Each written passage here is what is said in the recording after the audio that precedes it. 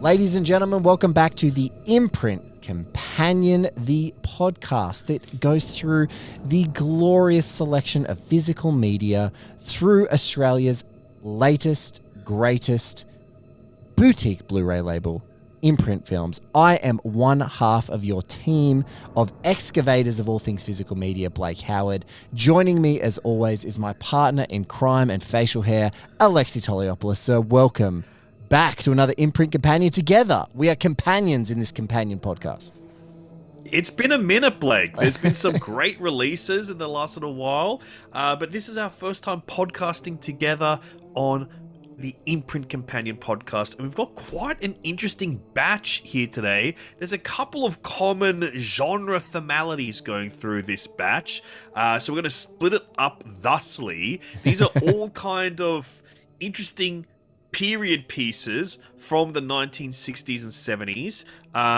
Actually, no, 1960s, 1950s, and one from the 1970s.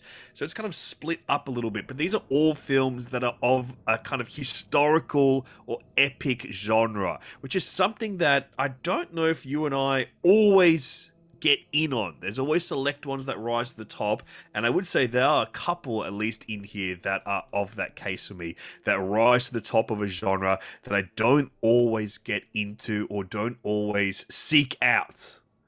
Yeah, I think what I've kind of come to with a lot of these historical epics, because, you know, they are hard to jive with. They're longer, they're more languid, they kind of have these like interstitials of like very much like play sort of play exchanges in dialogue before then, like contrasting that with these massive huge vistas, etc. So it's really kind of, they're sometimes a little bit hard to penetrate, like they don't like they're not always with you.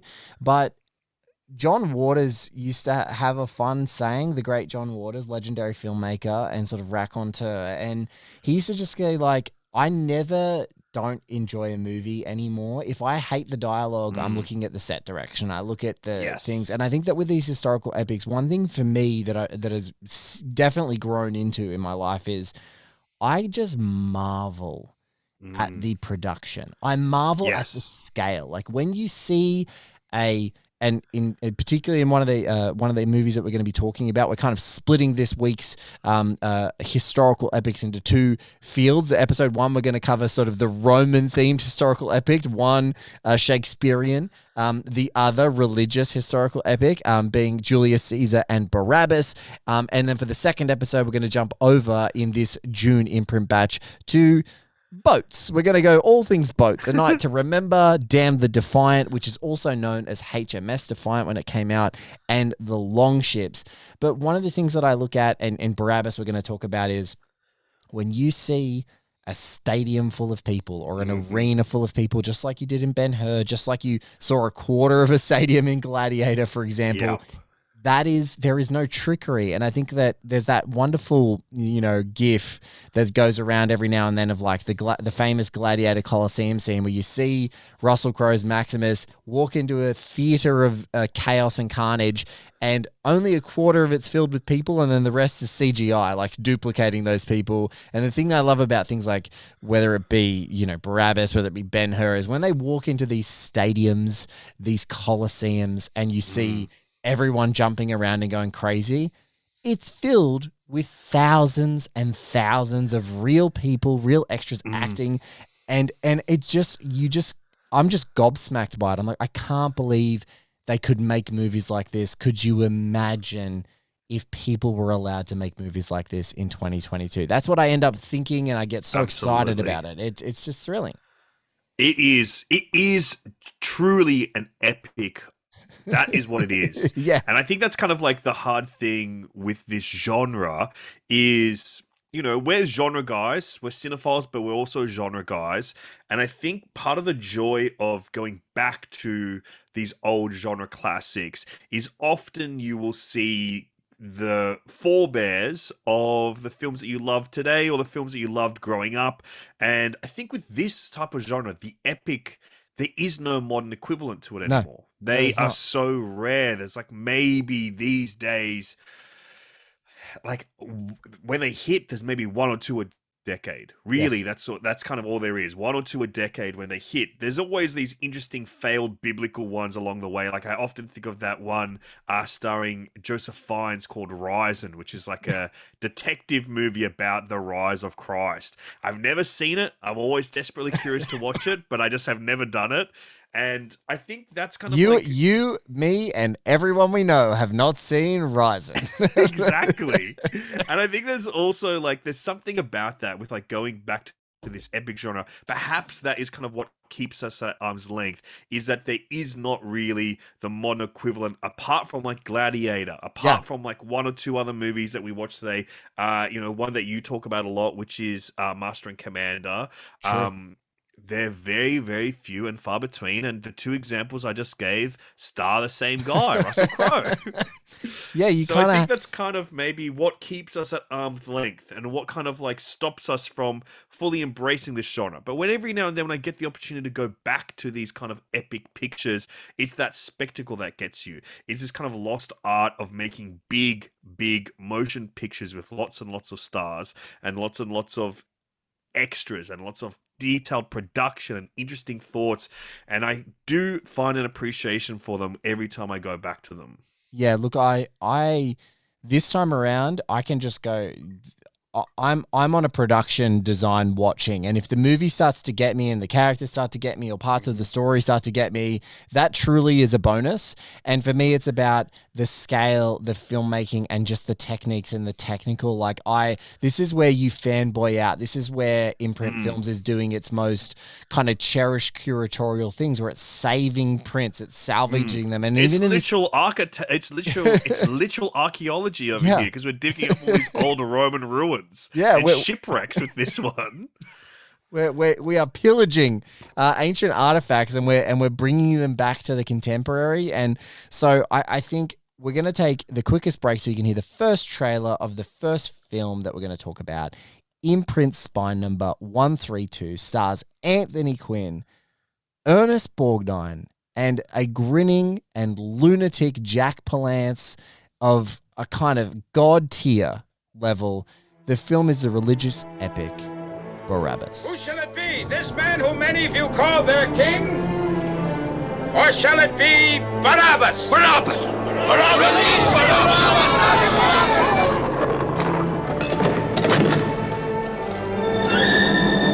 Not used to the lodge.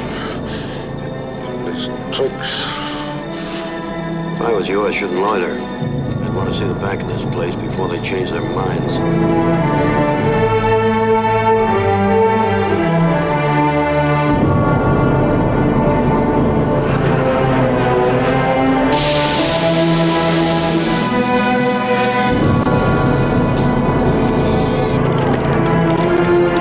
What are you afraid of?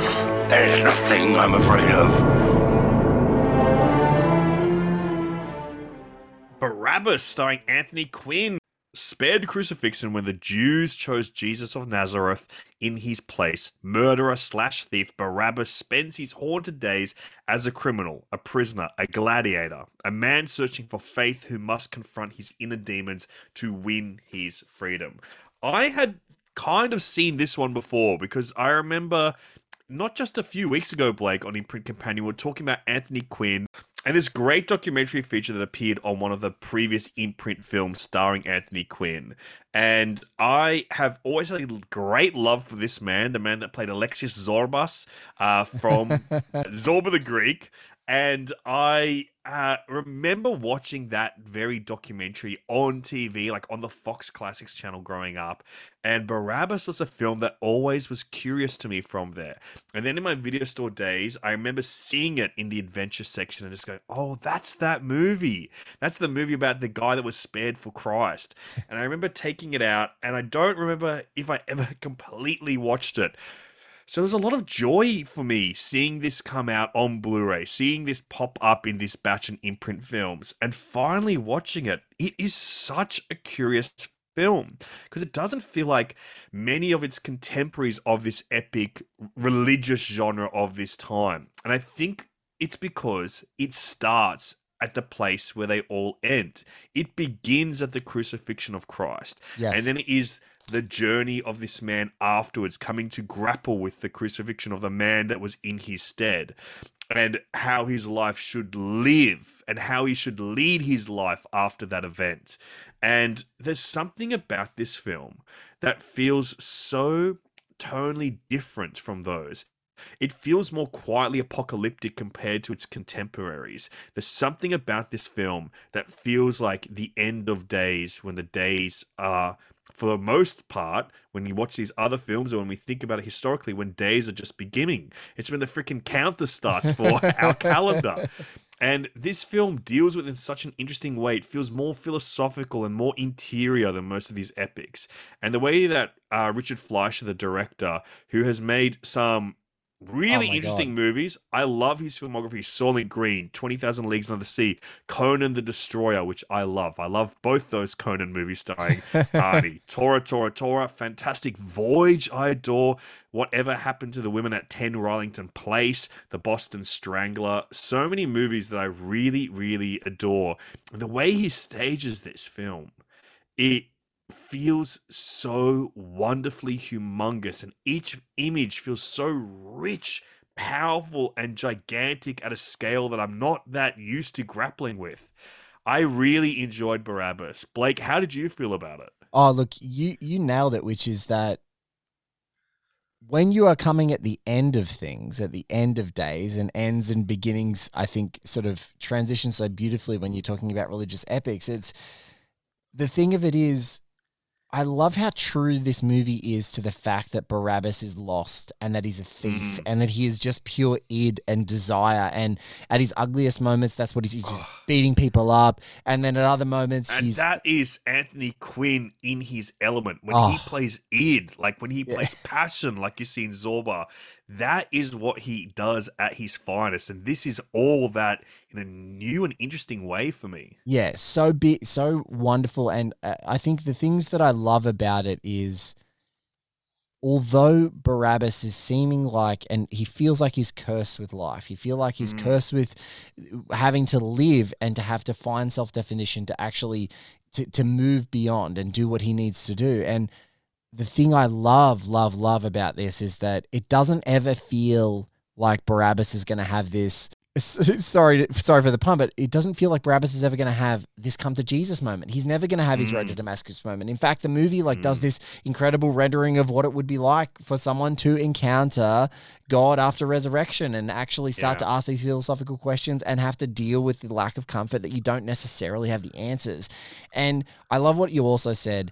The scale of this movie is ridiculous in contemporary terms, because you have an entire Jerusalem that is built for just one stanza of this movie. You have this entire Sicilian sulfur mine, which is another epic set, and that goes through this kind of world of destruction. You have this, you have it like a Roman officer on the outskirts of Rome who's kind of got his own little fiefdom being called back to Rome, and then you have this entire Roman exchange, and you have all of these movements and all of these massive characters. And we mentioned Ernest Borgnine up top, but he doesn't come in until like the third act of the movie. Like, he was a surprise to me, one of my favorite guys. I laughed so hard when I saw his face, to be brutally honest. I try to stay away from. I love coming into some of these imprint ones, so I'm not super familiar with it, other than Barabbas for Anthony Quinn in that great doco we discussed. I was like, I was coming in really lean. I had no clue who was in it. And so for me, it was just so fascinating, not only to see the scale of this thing, but just to see how it has been mined to take away and make whole movies out of just simple elements of this movie. And so I was loving this dialogue, what it felt like a dialogue for me between William Wyler and Richard Fleischer. Both guys had huge movies. You talked about Richard Fleischer's resume. Wyler, on the other hand, Best Years of Our Lives, Roman Holiday, Big Country, Ben-Hur. These are huge directors making huge movies. And I really liked Fleischer in this mode. I was just like impressed to hell. And while the entire film doesn't flow to that kind of level, I like, it doesn't flow to perfection, doesn't maybe zing the same way that Ben-Hur satisfactorily zinged. What I really liked about it was, it's like Anthony Quinn seems the antithesis of Charlton Heston, and this movie seems the antithesis of Ben-Hur. And so for those things, I'm like, I love the dialogue now. It's like, this is the perfect, if you could ever get print of this, which I know that even at the top of this movie, it says this is the most pristine print we could get because it's so, so lost basically to the ages. And so they do a fantastic job of restoring it to the best of their ability. But man, I was impressed with Barabbas. I had a great time watching it. This was probably one of my favorites of the batch. I definitely do have a favorite, but I was like, wow, this is really special. And our boy, Dino De Laurentiis. Oh my God. He is a maniac. He's a maniac producer. The only kind of maniac that could produce this movie is Dino De Laurentiis. To have a guy like that, of that tenacity, that pugnacious nature of Dino De Laurentiis, you get so much value out of it in a film like this. I'm going to say this one piece that I believe will be such a selling point for people to watch this movie. The imagery of the crucifixion, that moment in this film is shot against an actual solar eclipse. What? You will never see imagery like that in any other movie where the actual crucifixion that they're shooting, not an actual crucifixion, no one's getting tortured, but the crucifixion scene that is like, I guess the most iconic scene that's ever happened in the history of mankind is shot against a solar eclipse. Are you shitting? I thought it was that was one of the scenes. I was like, that has to be trickery. It's so stunning. It's real, man. They shot it against a real solar eclipse. I think it might be the first and one of the only times that someone has actually shot a solar eclipse for dramatic effect like that. Dino De Laurentiis. Yeah, and I learned about that in this great film historian Sheldon Hall on Barabbas, which is a bonus feature on here. That was a very informative bonus feature, just a film historian Sheldon Hall talking to camera about Barabbas. It was really great. I loved this. I devoured this freaking disc. What I really loved also is the Richard Fleischer looking back interview with the Hollywood director. It was so terrific. He's a legend. Like, his resume is just stupid. And so getting him to, looking back at his career and sharing some of his own personal memories, the things that were highlights, etc. It was just, really special. So Barabbas, Spy number 132, another Anthony Quinn special from our guys at Imprint. They're doing the Lord's work when they're getting all of his great stuff on there. Now, Lex, shall we introduce another film? I mean, how many times has this movie been adapted? I mean, oh my gosh. I've seen probably 15 or 16 adaptations of this. I actually didn't get a chance to watch this one, but I'm interested to hear your thoughts because I know you are also a Julius Caesar nerd just like me, and you've probably seen even more adaptations than me. I mean, I know there's at least one you've seen that I haven't, which is the one we're talking about today, the 1970 adaptation of William Shakespeare's Julius Caesar, starring Charlton Heston and directed by Stuart Burge. What sayest thou to me now? Speak once again. Beware the Ides of March. Into what dangers would you lead me, Cassius, that you would have me seek into myself for that which is not in me? Here the well-beloved Brutus stabbed.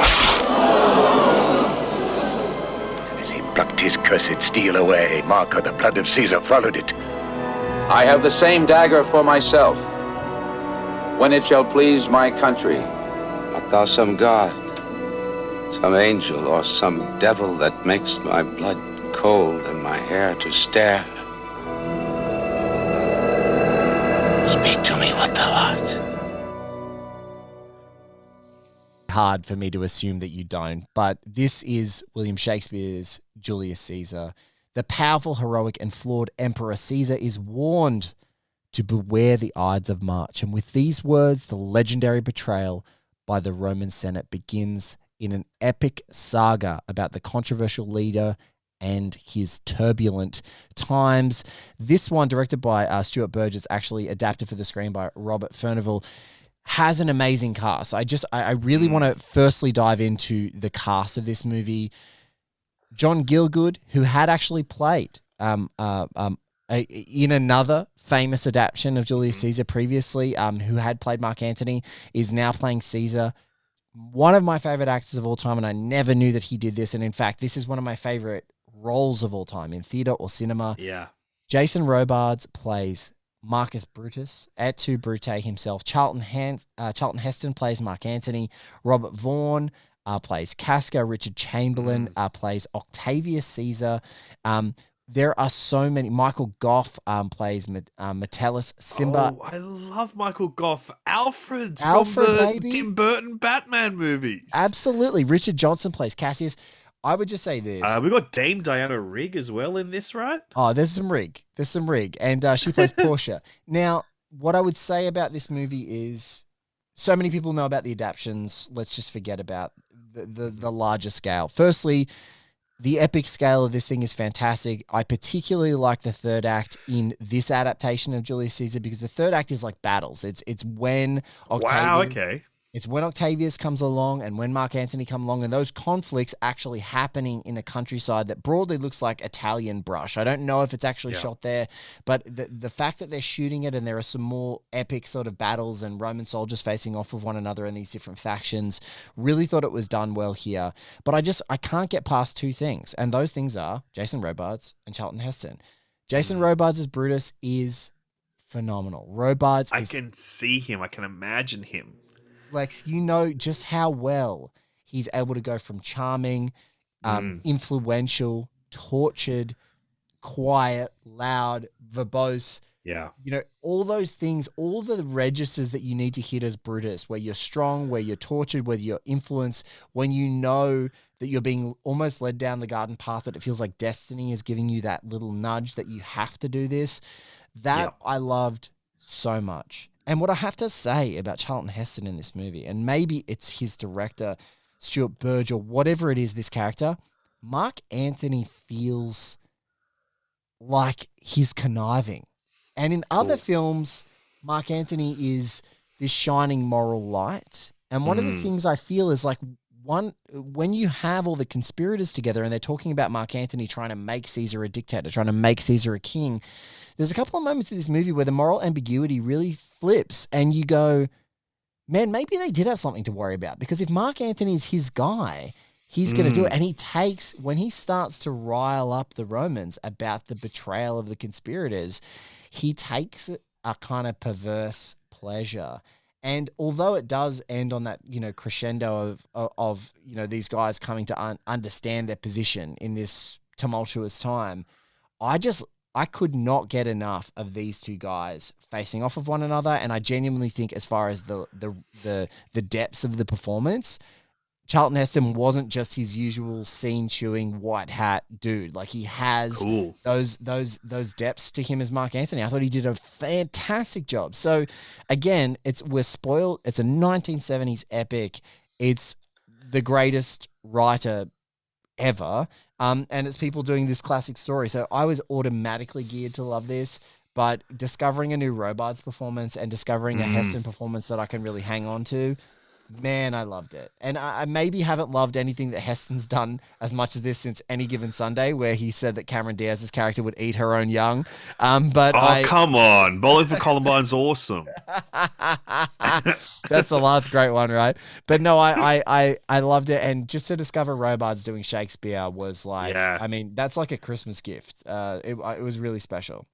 And there's a special feature on here that I'm dying to get into when I finally get around to this one, which is called Et tu, Berger, which is, I guess, the name of the filmmaker, which is an interview featurette with the original production crew, including production manager Dennis Johnson Jr., makeup artist, grip, production accountant, and assistant director. So there's something in there where they got so many of the original people back to talk about it. I'm very interested in seeing what that's all about. I didn't get a chance to watch that one, but I did watch our boy Matthew Sweet, who did the terrific commentary for The Gambler. He's on a couple of the special features in this June batch, talking about the film. And really terrific again, always entertaining and informative. And so I checked out Matthew's feature immediately after I watched this. And there's another audio track from Cinema Retro's Lee Pfeiffer and film historians Paul Scrabo and Tony Latino that's part of this collection as well. So much to dive into, and one of my favorite films of all time. is Caesar Must Die, the Taviani brothers, sort of blended I documentary. recently had to buy that on DVD, Blake, 'cause it's hard to find. It is hard to find. It's so brilliant. And that's one of my favorite films of all time. And basically, this is my favorite Shakespeare play. So really ticked all the boxes for me. And it was quite wonderful. But yeah, Robards as Brutus. I don't have to sell this to you guys. This shit sells itself. Oh, good Lord. We love the pitch like that.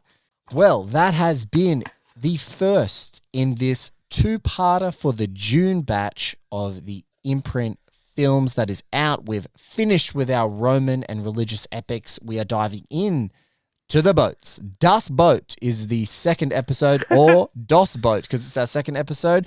So we're going to dive into that very shortly. Guys, thank you so much for listening. You are now, most of the places around the world, you're going to be listening to this on a Sunday. So our next episode is going to be dropping on Wednesday.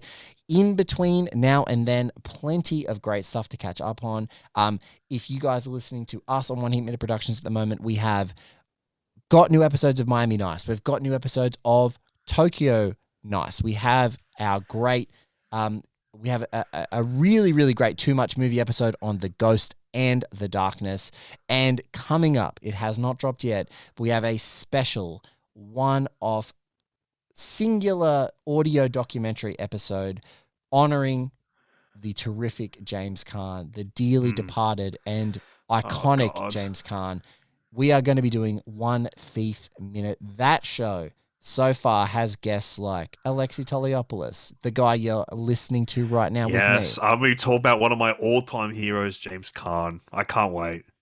New York Times bestselling author Sean Cosby, author and Edgar-winning author of She Rides Shotgun, Jordan Harper, the great film critic and podcaster of Watch with Jen Johans.